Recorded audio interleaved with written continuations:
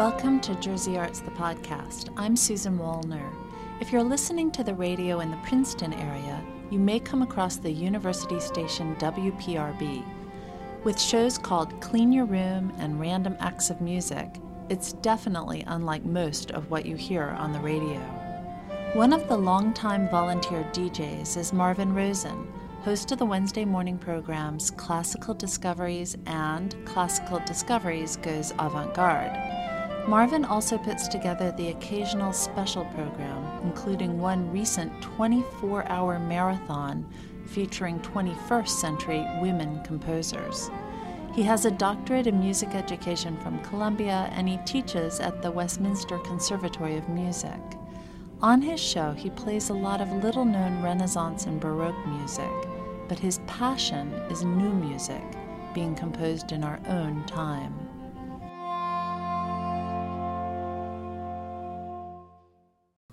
You were just listening to a musical plea for peace, The Arabian Passion According to J.S. Bach by Vladimir Ivanov. In our performance, you heard the Lebanese vocalist Fadia El Hageh along with the modern string quartet and members of Sarban, conducted by Vladimir Ivanov.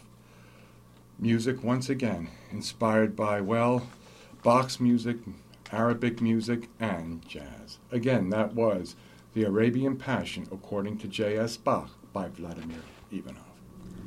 I met up with Marvin in WPRB's basement studio on the Princeton campus. He was in the middle of a special show called Sacred Bridges, featuring contemporary spiritual music relating to many different traditions. At www.wprb.com. Welcome to a special edition of Classical Discoveries. I am your host, Marvin Rosen, and will be with you today until 11 o'clock. Thank you so much for joining me.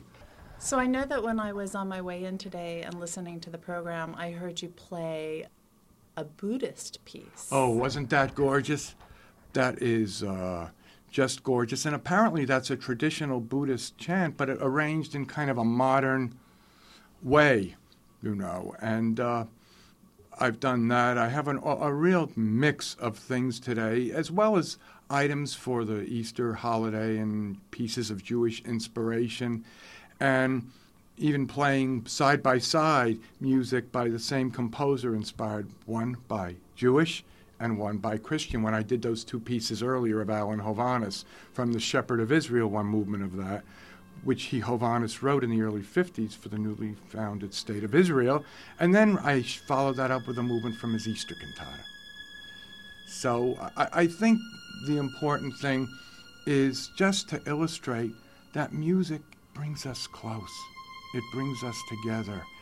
And in the show today, I'm doing that. And I really try to show that every week when I'm on the air by playing these works from many countries that we don't associate with classical music. And I hate that term, classical music. To me, classical music is a period.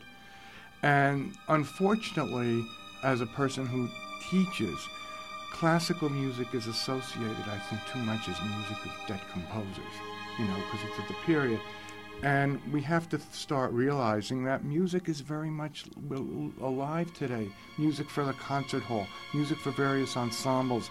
Many composers have been inspired by folk, jazz, rock in their works that they're writing for your traditional ensembles and soloists, I feel very strongly that we need to try to get the message of music more to the future, our young people, and I think by using more of the works written today, that's going to help do it. I teach at the conservatory full-time at Westminster, and I have a student she's working on a new piece by Valentin Silvestrov, the Ukrainian composer, and it was so neat because when we were working on the work, when it was over, it's called Hymn 2001, I believe, Hymn 2001, and she said, gee, when this was written, I was 7 years old already. Very encouraging, just a good feeling, to put all this stuff into the experience, and make it relevant to the young. How do you find these pieces? Well, I guess I find these pieces, it's kind of a sickness. Luckily, we have a wonderful thing in our world now known as the Internet. And there are many music centers in Europe and other countries. There's the American Music Center here, but there are music centers in Europe, plus many other countries. You can search, you can just go on contemporary Lithuanian composers. Something will come up. You'll find there a music information center. You can listen to music on it, and you can link to other composers. You can then go from that to their website. The amount of, I have to say, incredible music out there being written all over the world is just endless. And personally, I feel that we are living right now in one of music's very exciting times. But people have to be aware of it. They've got to be aware that as great as Mozart and Haydn and Beethoven are, and they are great, and I'll never say they're not, we've got to start thinking about today more. We've got to start supporting our living composers like they did hundreds of years ago, which I don't feel we're doing enough. So you're saying that contemporary, what you might call contemporary classical music, I don't know, what do you call it, but do you think that it has a bad rap? Oh, absolutely. Oh, absolutely. And I mean, so many of the works being written today are very accessible. People start listening, they think, oh, a new piece? Oh my gosh, what is this going to be? Often it's something really special and worth listening to. So it seems to me like you're on a mission to promote new music. Do you even call it new classical music? I don't even like to call it classical. I like to call it new music. Just simply, new music. Because I find the influences cover all areas in this music, from rock and roll to jazz, to ethnic music, to whatever. I mean, I think the way we can learn so much about countries now, too, is to see what they're doing in music, not only by the sounds, but their inspiration about various events in their life, in the life of the countries, in the history of the country. I mean, for example, where but in Australia are you going to hear a concerto for didgeridoo orchestra?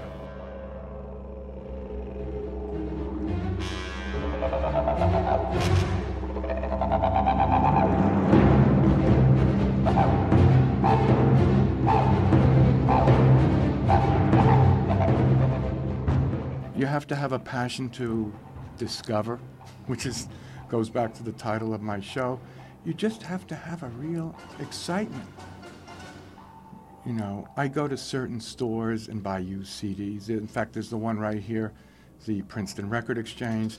They have many CDs that they're $1 each by composers you never heard of. This is my treasure chest because I'll find gems amongst this stuff, which is very difficult to find. And through the show, too, I've been lucky because many composers have contacted me, and would you be interested in my works? I'd love to have a I'd be interested in just letting you listen to it, What do you feel like the reaction to the music you play is? What sort of reactions do you get to it? Basically, in simple terms, I get the reaction, I didn't know music of our time could be so beautiful. That's the nutshell. And I hear that over and over again. It's very exciting, to do this and receive some very positive feedback from people. Again, this is our future. Do you ever get people who say, oh, that's just too different. Why do I want to hear a saxophone playing Bach? Or do you ever get that kind of old school reaction? Honestly, I don't think I ever have. People are ready for a change. People are ready to discover new things. The classics are great, but it's time for new. It's time to move forward as we are in the 21st century. It's time to support our living composers from literally all over the world. And I'm just going to keep doing it as the word hopefully keeps spreading. So tell me about your show, when it's on, and what kind of music you can expect to hear. Well, I'm on Wednesdays 5:30 to 8:30, which is the traditional classical discoveries, which began 13 years ago. And then I'm on 11 to 1 also on Wednesdays, 11 a.m. to 1 p.m. with more avant-garde music. However, when I do avant-garde music, I like to start the show with things like just sort of out there and then to try to make a link. I play quite a few, people that are alive now, of course, but also some of the classic composers, people like Karl-Heinz Stockhausen and Xenakis and Boulez as well. And that's music you don't get on the radio under normal circumstances. What is it that keeps you doing this? WPRB is a university station. It's done as a volunteer. This is a big job with a lot of preparation involved. What is it that keeps you doing it? A simple word: passion about what I'm doing. I'm given the freedom to do what I want here. If I was told to do what I'm supposed to do, or if I was given guidelines, even if I was paid, I wouldn't hang there. This to me is much more important. This is our future, and you're not going to get it anywhere. And that's the whole thing about this station in general, is that you hear music that you don't hear anywhere else. And that is where our focus is, and this is what makes us special here at WPRB.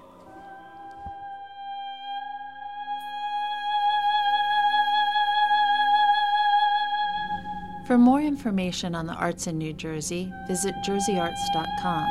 For more information on Marvin Rosen's program Classical Discoveries, visit WPRB.com or classicaldiscoveries.org.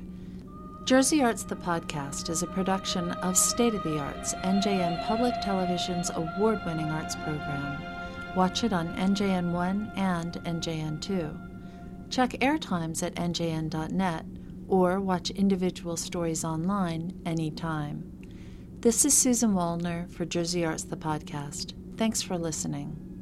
The New Jersey State Council on the Arts is proud to co-produce State of the Arts. The New Jersey State Council on the Arts, encouraging excellence in the arts since 1966.